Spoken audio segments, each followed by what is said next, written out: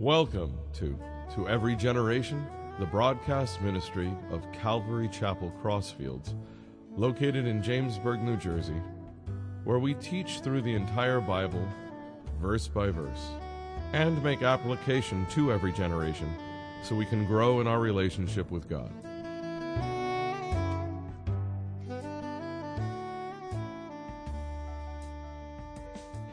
So this morning we're going to be in Mark chapter 13.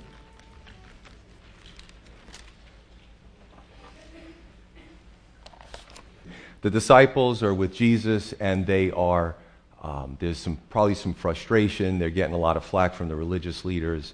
And the disciples, almost like they're changing the subject, they say to Jesus, hey, look at these, if you ever seen a rendition of the Temple Mount with the temple and all the incredible buildings and the huge stonework, and it's just amazing. Some of these stones were 15 feet long, and just amazing without hydraulics and stuff, how ancient peoples were able to move these things around and fit them in and put mortar in there, and pretty impressive. I mean, really you have to, maybe you can kind of go home and search engine the Temple Mount, ancient Temple Mount, really see an artist's rendition of how it used to look like. It was incredibly grandiose. So the disciples are pointing out the stonework of the temple.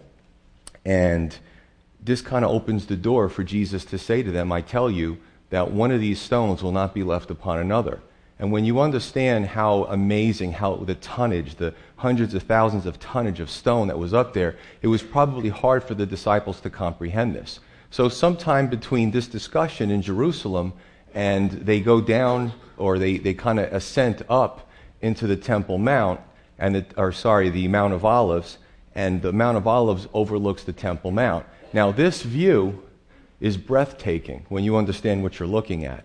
This view would be if you go from Jerusalem east and you ascend into the Mount of Olives and you overlook the city of Jerusalem. So here is the city.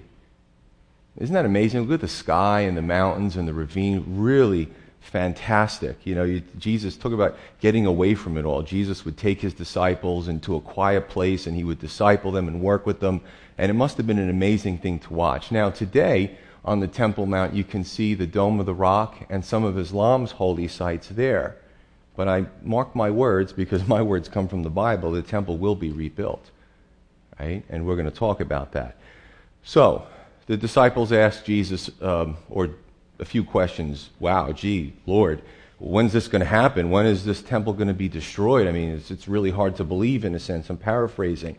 And when will be the sign of your coming, and when will be the end of the age? So for those of you who know the Bible well, forgive me for a few minutes. I'm going to be repetitive from last Sunday, but this is a hard subject to get if you're not very familiar with it. So this opens the door to the Olivet Discourse that Christians understand. Also, an eschatological discussion, which is 6 syllables. It's a very big word. But all it means is it's a study of the end times. A lot of you maybe even come from churches where you've been in the church 10, 15 years and it was never taught to you. All right? So this is what we're looking at. So what does Jesus do? Jesus, if we can go to the timeline, Jesus takes the disciples really on a time machine through time. Now, it's very easy to talk to you about the past. I'm very good with history. I can tell you what happened 1,000, 2,000 years ago and beyond, but it's very hard for me, really impossible, unless I'm reading the Bible, to tell you what's going to happen in the future, because God hasn't given us that ability. That's why when God gives prophecy, you know it's divine when it actually comes to pass. So Jesus takes them through time, through basically there at the, let's say at the time that this is going on, the 3rd decade AD. He explains to them what's going to happen after his ascension. Okay, the church age. At some point, the temple will be destroyed, roughly 70 AD, and then he takes them through time. He takes them through the church age, the age of grace. Things start to change. Then, of course, the rapture, or the harpazo as we know it, that's kind of skipped over, because a lot of this discourse has a Jewish flavor to it. So then Jesus takes them to the 70th week of Daniel, which is the 7-year tribulation. Now, this is our future, by the way. This hasn't happened yet.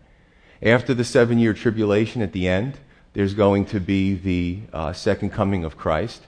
And then Revelation fills in the blanks after that. After the second coming of Christ, of course, there's the millennial kingdom. We're going to talk about premillennialism, amillennialism, all that kind of stuff next Sunday. and then, of course, all of eternity. And then Revelation fills that in nicely for us. So if we could go back one slide. If you look at this is really human history, notable events in the patriarchs, Adam, Abraham, etc. Okay, you see the 69 weeks of Daniel. All right, this is a 483 period from the Persians' domination of the world, sending the Jews back to rebuild the walls and then eventually the temple. Okay, it's 483 years. Daniel from God, of course. Gabriel from God, the angel, is sent to Daniel to tell him when the Messiah would be arriving. Okay, so you hear that's where the cross is. That's why nobody today can claim to be the Messiah, because it would be outside of prophetic scripture. Then you have the 7-year, you have the church age, the Holy Spirit, right? You have at some point the rapture, and then the last 7-year period, the tribulation, which we're going to talk about today, and then everything else. What we're going to do this morning, this is the second of 3 sermons of this chapter. We're going to parachute. We're paratroopers now.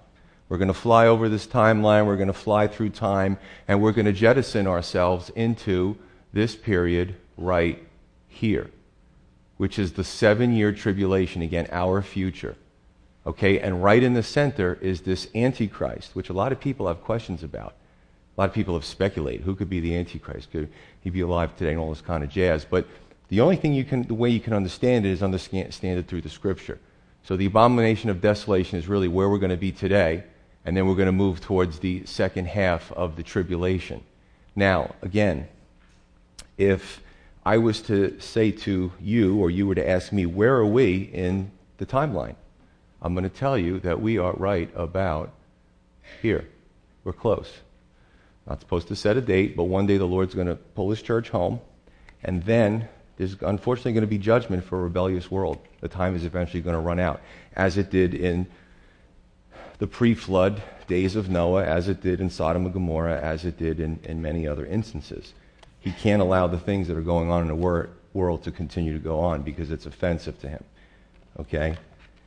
Now, what we did talk about, too, was these birth pangs, or Jesus speaking about the beginning of sorrows. All right, in the Greek, it's the same understanding or phrase for a woman in labor. So the birth pangs, in other words, again, talk to you about the fetal monitor, which you're going to be experiencing very soon, okay? And the transducers that are put on the mother's abdomen that pick up the heartbeat of the baby in the womb, and also the contractions together at the same time. It picks up both. And what happens is these contractions, sometimes the mother gets a rest. She's dilating, okay, but she gets a rest at times between contractions, and then they come on stronger and more fierce. And then she gets a rest, but the rest is less a period of time each time until the contractions get more tense and the baby's delivered. Now, why does Jesus use this analogy for his return? Because as human beings, we live in a sinful world. I said this in my prayer. We're used to poverty. We're used to war. We're used to racism. We're used to hatred. We've lived under these conditions, but they're not ideal conditions, obviously. So what's going to happen is there's going to be these birth pangs. There's going to be events. We talked about tectonic plates and earthquakes and tsunamis and science and all that stuff last Sunday. We talked about history. Conditions on the earth are going to get worse and worse and worse until prophetically the baby is born, which is the Lord's return. Now, just like the mother, when she's holding that baby in her arm and she's just in love with that little baby that just came out of her womb, she's not thinking about the contractions. It's a thing of the past. So one day the Lord will come back, right? That's why we take communion. Some of you say, I'm not buying this. Well, if you went to a church where you took communion, the part of the communion rite that Jesus instituted was to look forward to his return. A lot of people in churches only do half of it. Oh, we look back to the sacrifice. Yeah, but he's going to return. He said that. He's going to come in the new kingdom. And he won't drink of the fruit of the vine until then. So we look forward to that. And that's the excitement for the believer. Not to get so attached to this world and the things of this world, but to look forward to the Lord's return. Just go over the 3 segments regarding the 7-year tribulation in this chapter. Verses 5 through 13, which I will read again just for context, which we covered last Sunday, was the first half of the tribulation. That covered spiritual indicators, global indicators, and personal indicators. Verses 14 through 18 is the middle the midweek, the middle of that 7-year period, where the Antichrist really turns in prominence. We see him really elevated in prominence on the earth. That's a major turning point of the tribulation. And then verses 19 through 27 is the second half of the tribulation, just before the Lord returns and straightens everything out, thank God. But the Antichrist here sets himself up to be worshipped as God on this very earth. You might say, that sounds ridiculous. Well, I'm going to talk about trends in politics, in the church. It's a shame. We live in a world where people are so willing to worship a person that's tangible instead of God, who's technically sensory intangible, right? And even Christians, we have to train ourselves to stop looking at people all the time and leaning and relying on people, but look to God. That's what he wants, him first. Why is this hard to teach? And then we'll jump in. Because there's so many things going on here. We talked about Roman history, we talked about science, we talked about the Old Testament, we talked about the New Testament. Every time I change books, we're moving backward or forward 500 years, 1,000 years. It's pretty impressive. Remember, we have the nice Bible that we go and buy in a store. But years ago, these scrolls were written separately. They had to be, codified. They had to be brought together and made into a book. I think the Gutenberg printing press was right around the 1500s, and all of a sudden people started getting Bibles. Okay? So when we look at this, it's like a mosaic. I know a woman who's an artist who actually did a mosaic. Right? She took all these tiles and she made this incredibly huge palm tree. And if you get real close to the mosaic, you see the tesserae, you see the little brown tiles, you see the green tiles. And it doesn't look like much until you step back. And you got to step back really far. And then you're looking like, wow, that's gorgeous. So this is what the Scripture is. The Scripture is a beautiful mosaic with tesserae that individually you don't get the full picture, but when you step back, you say, that is so impressive. That could only be God. That's the beauty of God's handiwork. So that's hopefully what I'm going to present to you this morning, starting with verse 5.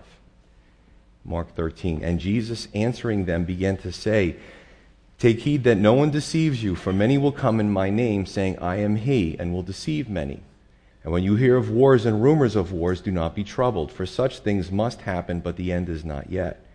For nation will rise against nation, and kingdom against kingdom, and there will be earthquakes in various places, and there will be famines and troubles. These are the beginning of sorrows, or birth pangs. But watch out for yourselves, for they will deliver you up to synagogues or councils, and you will be beaten in the synagogues. Book of Acts. You will be brought before rulers and kings for my sake, for a testimony to them. And the gospel must first be preached to all the nations.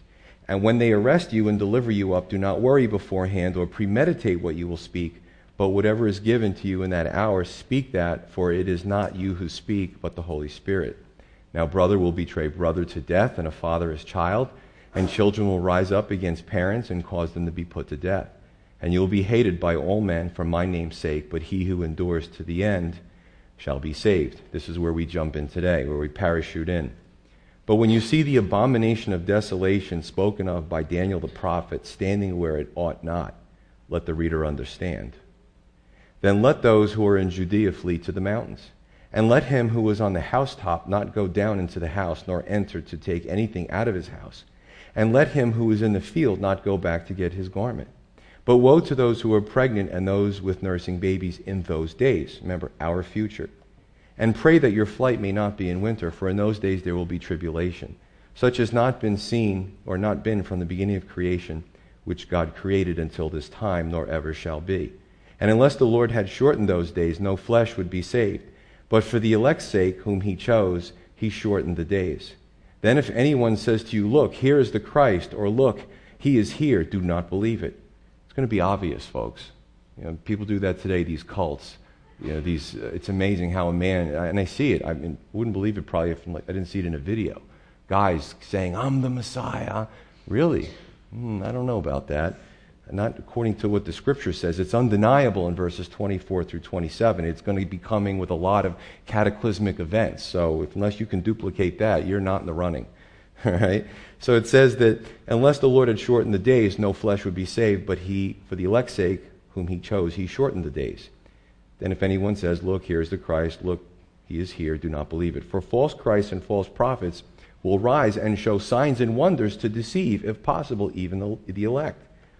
Some signs and wonders. Even Moses, when he went before Pharaoh, Pharaoh's magicians could duplicate under the power of Satan some cheap signs and wonders, but nothing like what God could do. Okay, and even God's snake ate theirs. So if you remember the story, it's pretty neat. But take heed, see, I have told you all things beforehand. So there's specific things that are going to take place, and for the sake of where we are in the middle of this 7-year period, again, our future, it's a 7-year period, it's a tribulation, right? The Bible says that the believers are not destined for wrath. Revelation 3, we've already been taken away at this point in time. This is what's going to happen in the world. I'm going to read a few scriptures to you. Number one is Daniel 9, 25 through 27. Now we're going back in time. We're going back to 500 BC. Right around 500 BC.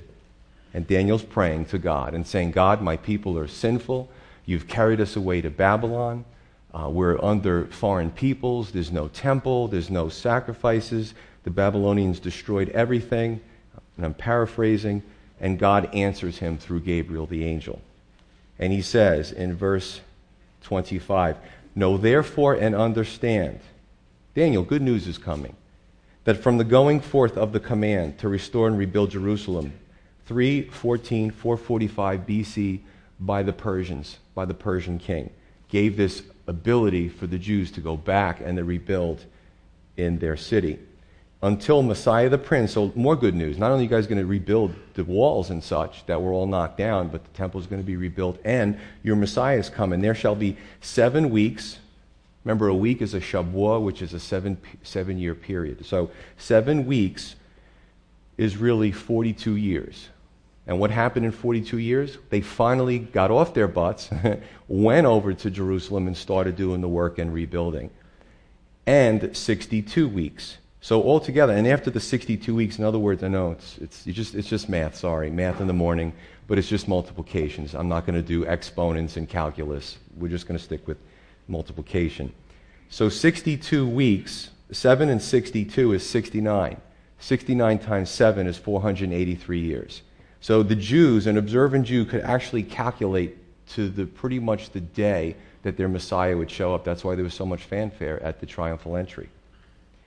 But then, after the 62 weeks, Messiah shall be cut off. He'll be killed, but not for himself, not because of his sin.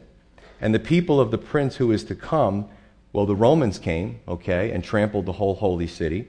But they were the people of the prince who is to come, because the Antichrist will come from this revived Eastern, well, really a European type of alliance in our future. But there was other people that prefigured the Antichrist. Trust me, we're going to get through this and it's going to make sense. They will destroy the city and the sanctuary. This happened in 70 AD under the general Titus.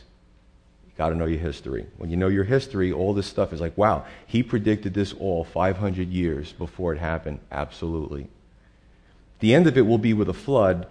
Until the end of the war, desolations are determined. Then he, shall confirm a covenant with many for 1 week. This is the last week. We talked about 69 weeks. There's one more week. It's the 70th week. Okay? It's the last 7-year period. The Antichrist will make a covenant with Israel, and he's going to go back on his covenant. In the middle of the week, or in that 3.5-year period, he shall bring an end to sacrifice and offering. So this means that the temple will be rebuilt. They will start sacrificing, right? They start to institute all that stuff again. And then eventually the Antichrist is going to blindside them and persecute them and stop all that. And on the wing of abomination shall be one who makes desolate, even until the consummation which is determined is poured out on the desolate. So in other words, the Antichrist will come and he's going to present himself to be God in this sacred area known that we saw a picture of as the Temple Mount when the temple's rebuilt. All right? Daniel 11:31 through 32. I'm not going to go through a lot of it, but he also speaks about the abomination of desolation. Let's turn to, if we could, 2 Thessalonians 2, 3 through 4. Now, we just fast-forwarded about 570 years to the 1st century A.D. The Apostle Paul writing 2 Thessalonians 2, 3 through 4. He the Apostle Paul is talking to the Thessalonian church, and he's talking to them about the Lord returning. So I'll give you a little background. And he has to talk about the day of the Lord's returning, but the Apostle Paul gives precursors to the Lord's return. And the precursor is this Antichrist. So, 2 Thessalonians 2:3, the Apostle Paul says, let no one deceive you. Jesus said, let no one deceive you. Paul says, no, let no one deceive you. Let no one deceive you. You know, Christians can be duped. You know, I see a lot of Christians that they come and they have these really bizarre ideas about who God is and you know, what the Bible is, and the Bible says don't be deceived. So he says, let no one deceive you by any means, for that day of the Lord will not come unless the falling away comes first, the falling away from the faith, the falling away from God. And that's where we are in this country. And Europe too, by the way. And the man of sin is revealed, the son of destruction or the son of perdition, the Antichrist, who opposes and exalts himself above all that is called God or that is worshipped, so that he sits as God in the temple of God, showing himself that he is God. So if you're a Christian and you're not really buying this, the Apostle Paul said, the temple's going to be there too. It's not there right now. So when you start seeing the groundwork getting laid, you know that, boy, it's really close. And today, with equipment today, it wouldn't take long to build it. So we need to get right before then. I find this remarkable. So here's the question. What is so horrible that happens? Now remember, on the Temple Mount, there was a certain part that Abraham, if you look at the Temple Mount, there's also Mount Moriah back in the Old Testament. Abraham went to sacrifice Isaac, and the Lord stopped him. Then he provided a sacrifice in his place. You know, things happened in this area. So what God did was, when we look at the Temple Mount, right, we also look at a holy place where the temple was built, and the Holy of Holies, this special room was built that only the priest could enter once a year, and he had to have the blood of a sacrifice to sprinkle it before the mercy seat, because God said his presence would actually always be there. So there's a few times in history where a place where God, actually his physical presence, I don't know how he does it, but he's God, he's omnipresent. Part of him is there. And what happens is these pagan peoples, these ungodly people, actually went in there and defiled that. And God found it disgusting. The Jewish people found it disgusting because they made a mockery of God. And you say, well, why didn't God stop them?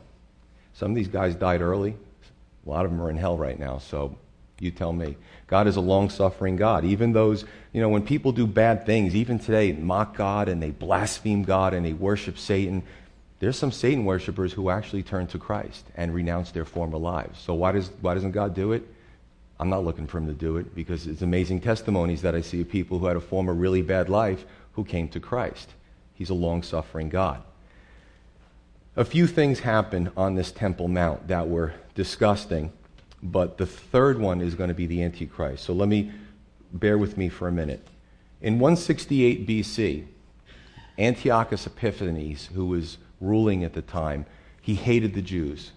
And when he was rebuffed, and you can find this in your history books, by the Romans, didn't do so good with them, started coming back through Jerusalem, he took out his rage on the Jews. And he stopped, like the Bible says, he stopped their sacrifices. He was a prefigurement or a type of the Antichrist, somebody who came, did similar things, but wasn't actually the culmination, wasn't the end result. So what this guy does is in 168 BC, this horrible leader, he sacrifices a pig on the altar, which pig is an unclean beast at the time. And so he spills this swine blood all over the altar in the temple. He sets up an idol to Zeus, and he used the temple courts to put prostitutes in there to completely offend the Jewish people. Fast forward to AD 70, the Roman general Titus and his 4 legions of Romans. They also ended up at the Temple Mount, taking everything down, destroying the place, throwing the stones over into the ravines. They're still there today, by the way. Those stones are well over 2,000 years old. It's pretty impressive. People have taken pictures. No doubt that Titus and his heathen Roman soldiers trampled the Holy of Holies, which was not for them to do. destroying the place, making a mess of it, looking for the gold that started melting down because of the fire into the crevices of the stones. Let's fast forward again into our future. It's the Antichrist who's going to actually be there in this restored temple, and he's going to be the last Antichrist. Now, 1 John 2 tells us that the disciple John says that Antichrist has come. Many Antichrists have come, but the Antichrist is coming. So there were men who, again, prefigured this embodiment of the satanic being. Okay? So it's almost like there's layers to this. Now, the abomination, the word in Hebrew is shekutz, which means a filthy, disgusting idol. And the Antichrist is going to set himself up. If this was the Holy of Holies, he's going to break through there. He's going to set himself up. I'm going to read to you in Revelation about this image that he sets up. And there's going to be TV cameras in there because the world's going to see. He's going to dupe the world into worshiping him, even though he's a man, but he is inspired by Satan, literally sold his soul to the devil. And it's going to be a complete defilement. It's going to this complete abomination that causes desolation. You might ask, well, it almost sounds like the other guys before did worse. Here's the issue. It's in scope and effect. Okay? Antiochus Epiphanes and Titus, they affected a few people. A few soldiers told some stories when they got back. Maybe 100 so people knew about it, 1,000. The Antichrist is going to have the whole world see this. So there's a large scope. Now here's the effect. Antiochus Epiphanes and Titus worshipped imaginary gods, Zeus, Apollo, Aphrodite. Their pantheon of polytheistic gods that didn't exist. The Antichrist is going to worship Satan. He actually does exist and always has wanted to usurp God in this attention and this worship. I'll just read to you really quick. Again, it's not important that you get every single verse, but this was recorded in Isaiah 14:12 about Satan, who also was known as Lucifer. And it says, "How you are fallen from heaven, O Lucifer, son of the morning. How you are cut to the ground, you who weaken the nations. You who have said in your heart, I will ascend into heaven. I will exalt my throne above the stars of God. I will sit on the mount of the congregation, on the farthest sides of the north. I will ascend above the heights of the clouds. I will be like the Most High. Yet you shall be brought down to Sheol, to the lowest parts of the pit." Where we are now, in verse 14, is a turning point in this 7-year period.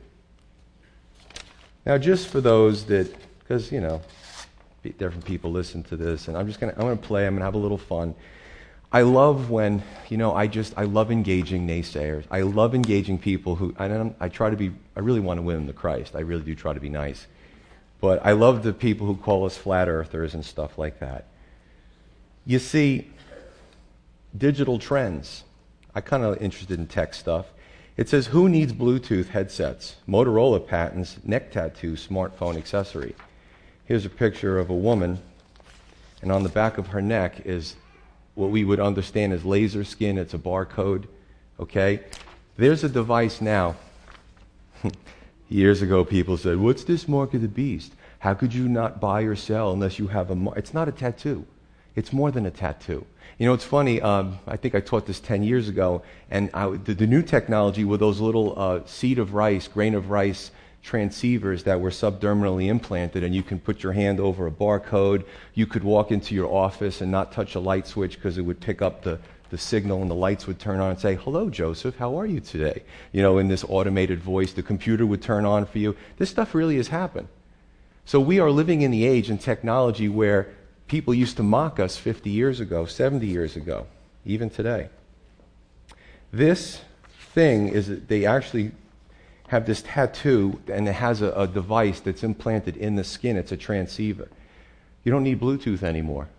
You don't need to hold a phone anymore. The signals come into your body. You receive signals and you send out signals. You can text, maybe by blinking your eyes or by thinking a thought. This is where we're going with technology. We are falling right into our culture, the hands of one person to control the world. You don't have the device? Oh, I'm sorry, we can't sell you food. Cashless society. It's going to be great to get rid of underground crime, but this is where we're going. We can't stop it. That's why Christians, our eggs and our who we are, our being has to be put into the Lord, not the things of the world, because this is where the world is going.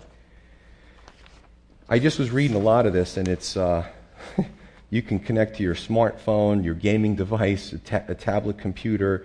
You can play video games with yourself. You don't have to carry anything. So this is, congratulations to you. You've become a GPS for the government.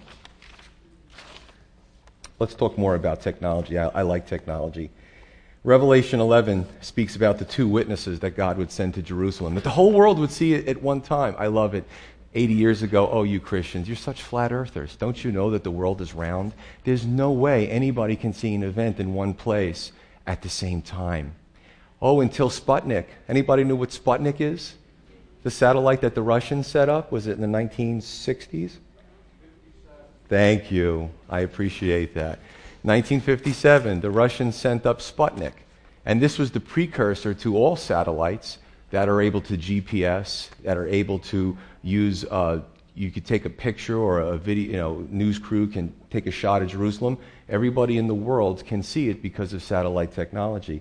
And that is only 50 years or so technology. So it's kind of funny because people make fun of the Bible, and every 10 years, more stuff comes forward to prove that the Bible is right. So when we talk about science, the science catches up with the Bible. When we talk about prophecy, all the prophecies are done as far as the Lord coming back. When we talk about the degradation of society, it's not going backwards, it's just going forwards in continued degradation. So this is what we have here in this world that we live in. The irony is this: Jesus said in John 5:42,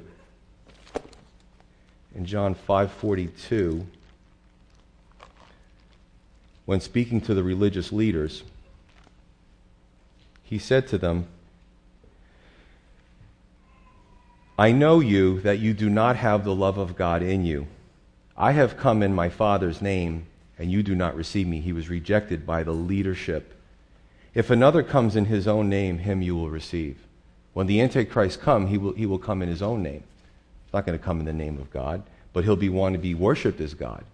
I looked at quotes also from some of the Jewish leaders over the years, and they've said, the Messiah, and this is today, right? The Messiah doesn't even have to be Jewish. All he has to do is bring peace. So they're even lowering their standards. The Messiah has to be Jewish, and he had to be from the tribe of Judah, right?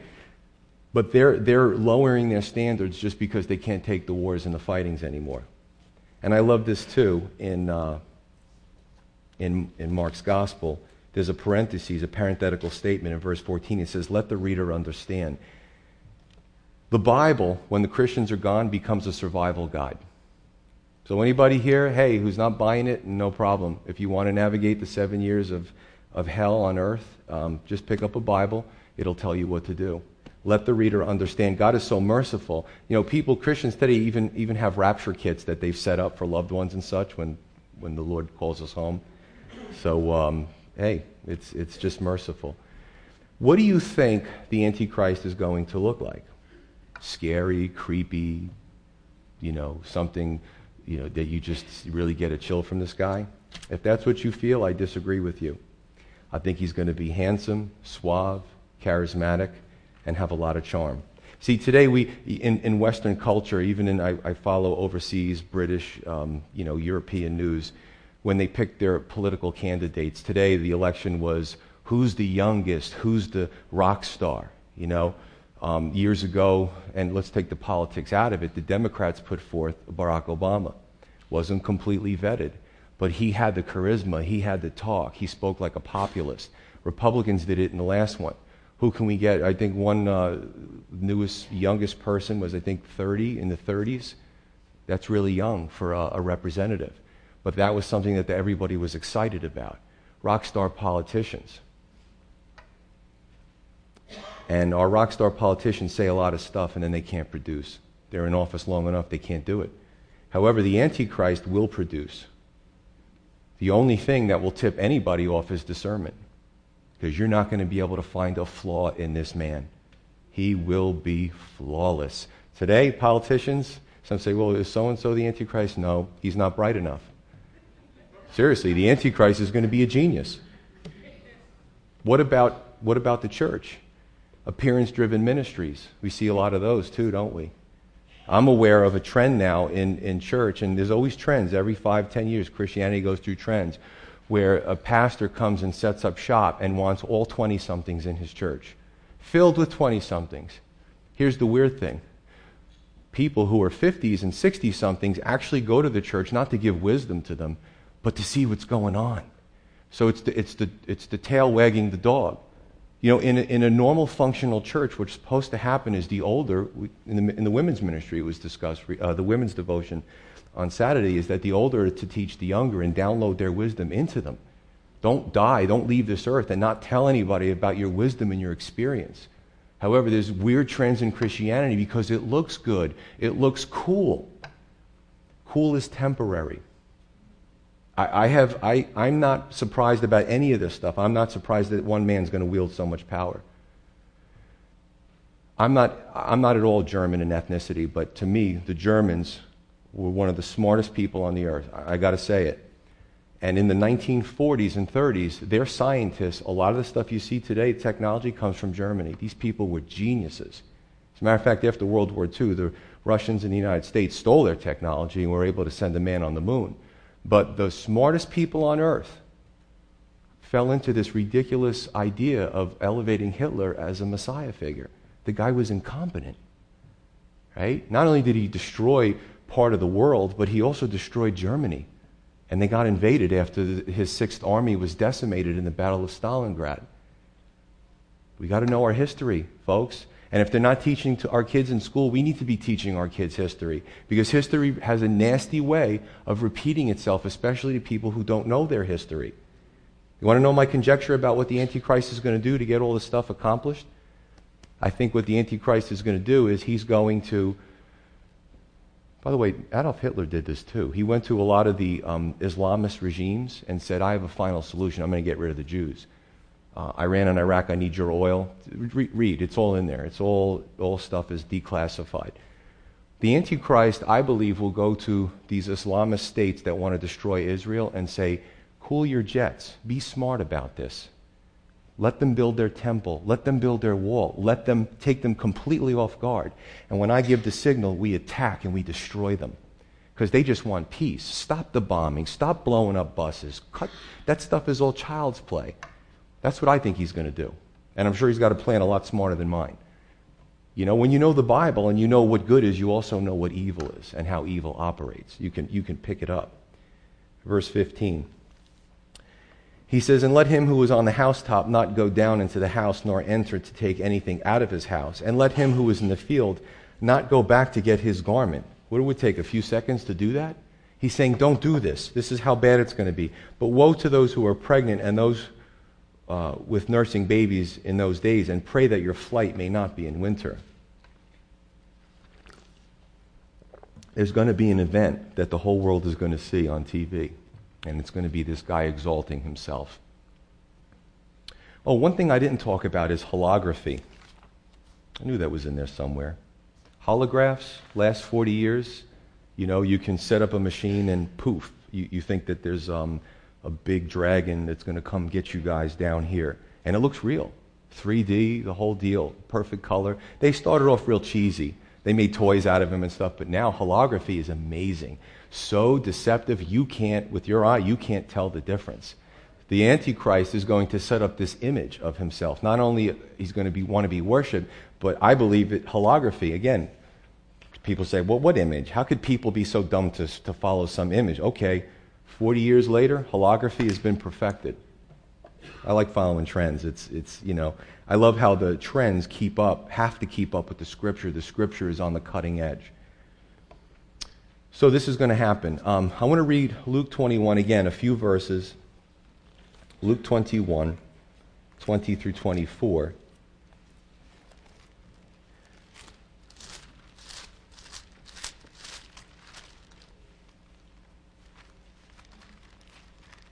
This is Luke 21, Matthew 24, and Mark 13 are all, there's similarities there. They're almost like they're parallels. This is under the destruction of Jerusalem. Jesus says this again before it happens. Verse 20, but when you see Jerusalem surrounded by armies, now this happened with the 4 legions under General Titus, you know its desolation is near. You start seeing those guys muster up, you hear the marching of the boots and the sandals or whatever the heck they had back then, the cleats. There's a problem. Get the heck out of that city.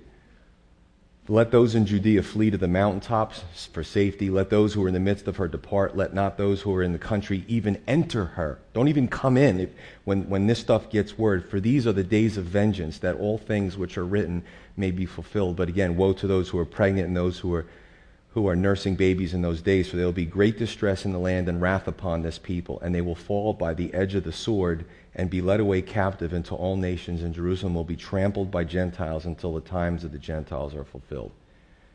This was it was a precursor, it was a warning to those in AD 70 when you started seeing the 4 legions and the stanchions and the Romans and the eagles and all this stuff. They start, get the heck out of there. And a lot of people, their lives were saved because of it, because at one point the Romans completely surrounded the city and wouldn't let anybody out without killing them or making slaves out of them. So this warning was an incredible warning some 40 years later. Yes, 40 years later. This is also going to happen in the future. How many of you are familiar with the Molotov-Ribbentrop Pact? World War II. Hitler and Stalin made an agreement. They were going to carve up Poland. One came from the west, one came from the east. They met in the middle. So Molotov cocktails, the Russian, Ribbentrop, the German, got together, they made a pact. If Hitler didn't break that pact, I think the world would have seen a lot more carnage. I don't think the Allies would have been able to stand up to German technology and Russian resources and human capital. You can disagree with me, but it got pretty precarious there a few times. Remember, the Germans set up jets, the Messerschmitt 252s, that our American planes couldn't even catch. They actually literally flew circles around them. We stole their technology. So did the Russians. Anyway, I think it was divine intervention that pact was destroyed and Hitler actually took the 6th Army and marched into Russia. I think God did a lot of things over time. You say, well, where was God? Well, where was God? Things could have been a lot worse. So I believe that, why am I saying that? I believe that the Lord does things to confound the ideas of men who can rule absolutely. All right? So this is what I think, that he's also going to do the same thing again. He's going to confound, he's going to shorten those days. In the last 3.5 years, and we can cover this in Revelation, major cataclysmic events at the hands of God. And you might say, but I thought it was the Antichrist. It's at one point it's both. It's this, God has to judge those who worship Satan for as long as they did. He has to judge the earth. That's why we're not going to be here, because we're not determined for wrath. And I'm going to cover that next Sunday. The Antichrist is also going to cause a lot of hardships in the world. So it's going to be a really horrible place to be. See, Satan will promise us paradise. He does it all the time. And then he turns on us to destroy us. God offers us true paradise, but if we trust and worship anything but him, there will be consequences. And this is really, I think, a good lesson for believers who tend to go into the world and be enamored by the world. If you're married and you spend a few nights with somebody else and your spouse finds out, there's going to be consequences. However, I don't know why, but some come to God with the attitude of an abusive spouse. People do this all the time. They neglect God and they give him their very little, and he's going to like it because that's all that they can offer him, and they still want God to bless him. If you did that with a relationship, you would be considered an abusive spouse, whether you're a male or a female. This type of preaching, we're not going to grow real fast, so look around you. We're not going to get real big because people don't like to hear this stuff. They want to hear something sweet on a Sunday morning. But this is the reality. The reality is that Christians, whatever we're doing, whatever we're involved in, we have to get serious. The world is just going to get worse. And I'm not sitting here as a doom and gloom. I'm filled with joy because it's an opportunity for us to minister to people. Verse 19. Verse 19. That's going to be in Mark 13, verse 19. For in those days there will be tribulation such as not been from the beginning of creation, which God created until this time there ever shall be. And unless the Lord had shortened those days, no flesh would be saved. But for the elect's sake, whom he chose, he shortened those days. The magnitude of this tribulation is going to be breathtaking. When we start reading in Revelation about how many in the earthquakes and the different cataclysmic events lose their lives, it's going to be horrible. In the wars, in the persecutions. That's why I brought up the Molotov-Ribbentrop Pact, because, like I said, I believe that God intervened in that situation. Otherwise, we might still be fighting World War II, or there'd be nobody left. How did God shorten those days? Well, you can say that it's the last 3.5 years. Those are short. However, another postulation is we have a calendar, I believe it's 364 and a quarter days, accounting for leap year, right, in a year. So it's the time it takes the Earth to make a complete revolution around the sun. Right? That's our year. However, the Babylonians had a 360-day calendar, and there are evidences on Earth of huge meteorite strikes and things of that nature. Now, scientists talk about the Earth actually going on an axis of 23 degrees and then flipping to the other axis. There's a lot of weird things that happen in the cosmos. So it's not uncommon that on the 368-day Babylonian calendar, which worked, that the Earth actually revolved quicker around the sun. Right? And now it's going slower for some reason. Follow me. When the Earth rotates about its 23-degree axis from one point to make a full revolution, that's a day, 24-hour day. It's quite possible with the cataclysmic events that we read in Revelation. Again, it's happened to our Earth. You can go out in the desert in Russia and different places and find these huge craters, meteorite hits and all that. That if the Earth gets hit at a certain glance, and Revelation tells us this happens, that it actually, if it hits it right at the right angle, the Earth can spin a little bit faster and shorten the day. Right? So maybe a 24-hour day turns into a 20-hour day. Just enough to give everybody a break. You know, this day is over. Let's see what happens tomorrow. Just saying. I don't know how he's going to do it. Could be just the 3.5 years, but it's fun to play with this kind of stuff. Verse 20. He says, for the elect's sake. Who is the elect? Now, this is funny when you actually get into discussions with Calvinists about the elect. The word elect, eklektos, is contextual like the word believer. Who's a believer in the Old Testament? The Jews. The Jews. Not the pagans, the Jews. Right? Believer in the New Testament, believer in Christ. Who are the elect? The elect in the Old Testament would be the Jews, or anybody who came into Judaism. The elect during the tribulation is anybody who comes to Christ during that period. We hear about the tribulation saints. Last few verses. Verse 21. Then if anyone says to you, look, here is the Christ, look, he is here, do not believe. For false Christs and false prophets will rise and show signs and wonders to deceive, if possible, even the elect. But take heed, see, I have told you all things beforehand. The Lord warns Christians throughout the ages. Number one, prior to his second coming, he warned the disciples in the first century, and brothers and sisters, he's got warnings for us today as well. It still holds true. Don't believe everything you see. Especially don't believe somebody who's not giving glory to God. And I want to make this personal. Some people want to be deceived because it fits with their lifestyles. But really we should be seeking the truth. Otherwise we're not worshiping God anymore. We're worshiping idols. I mean, I know some that actually go after, in some country there's a statue, or a statue that bleeds out of its hands. We have to go see that. There's a painting where the person's eyes, they're weeping. Signs and wonders are not just to go to see stuff. Signs and wonders are for a reason, right? God doesn't do signs and wonders unless there's a purpose to those signs and wonders. And there will be false Christs. You know that if you look under, I guess, the DSM, the psychiatrist manual, it talks about different psychiatric disorders. One of them is called a delusion of grandeur. You realize one of the most common delusion of grandeurs is those that think they're Jesus Christ? As a road cop for 23 years, you know how many Jesus Christs I ran into? You know what the first thing I do when I run into one is? I call for backup. because they're just not, you never know what you're going to get when somebody thinks that they're Jesus Christ. Yeah. So I'm like, no, white horse, not gray Toyota. No, I don't, you're not Jesus. Let's leave it with this, the unavoidable future. For those who are left on earth, it's the unavoidable future, but we don't have to be here. Right? The Bible says that the Lord is going to come for his church, for his bride.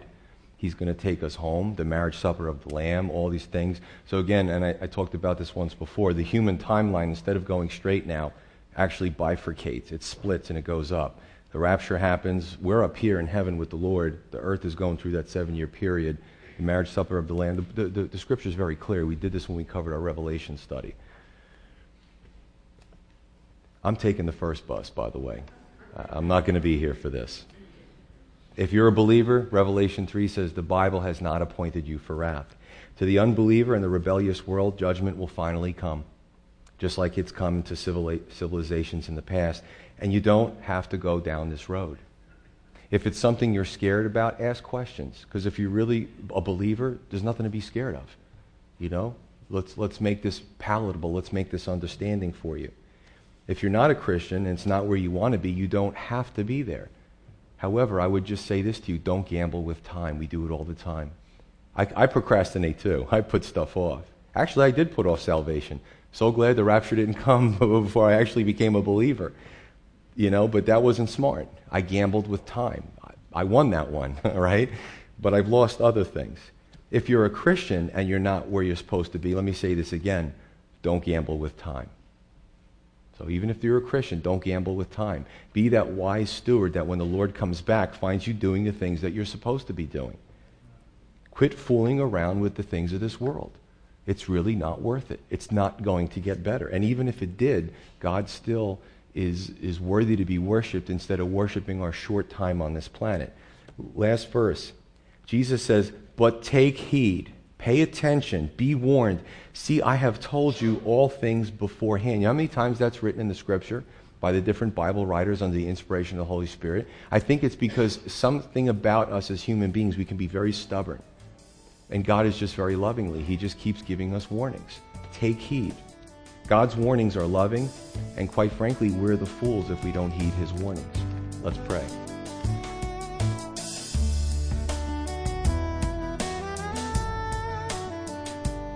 You've been listening to Every Generation from Calvary Chapel Crossfields. We're located at 15 Half Acre Road in Jamesburg, New Jersey. We meet for Bible study Wednesdays at 7:30 p.m. and Sunday service begins at 10:30 a.m. On Sundays, we have children's church for all ages, in addition to infant and nursery care. You can find out more about the ministry here at Calvary Chapel Crossfields by going to cccrossfields.org. Thanks for listening, and may God bless you.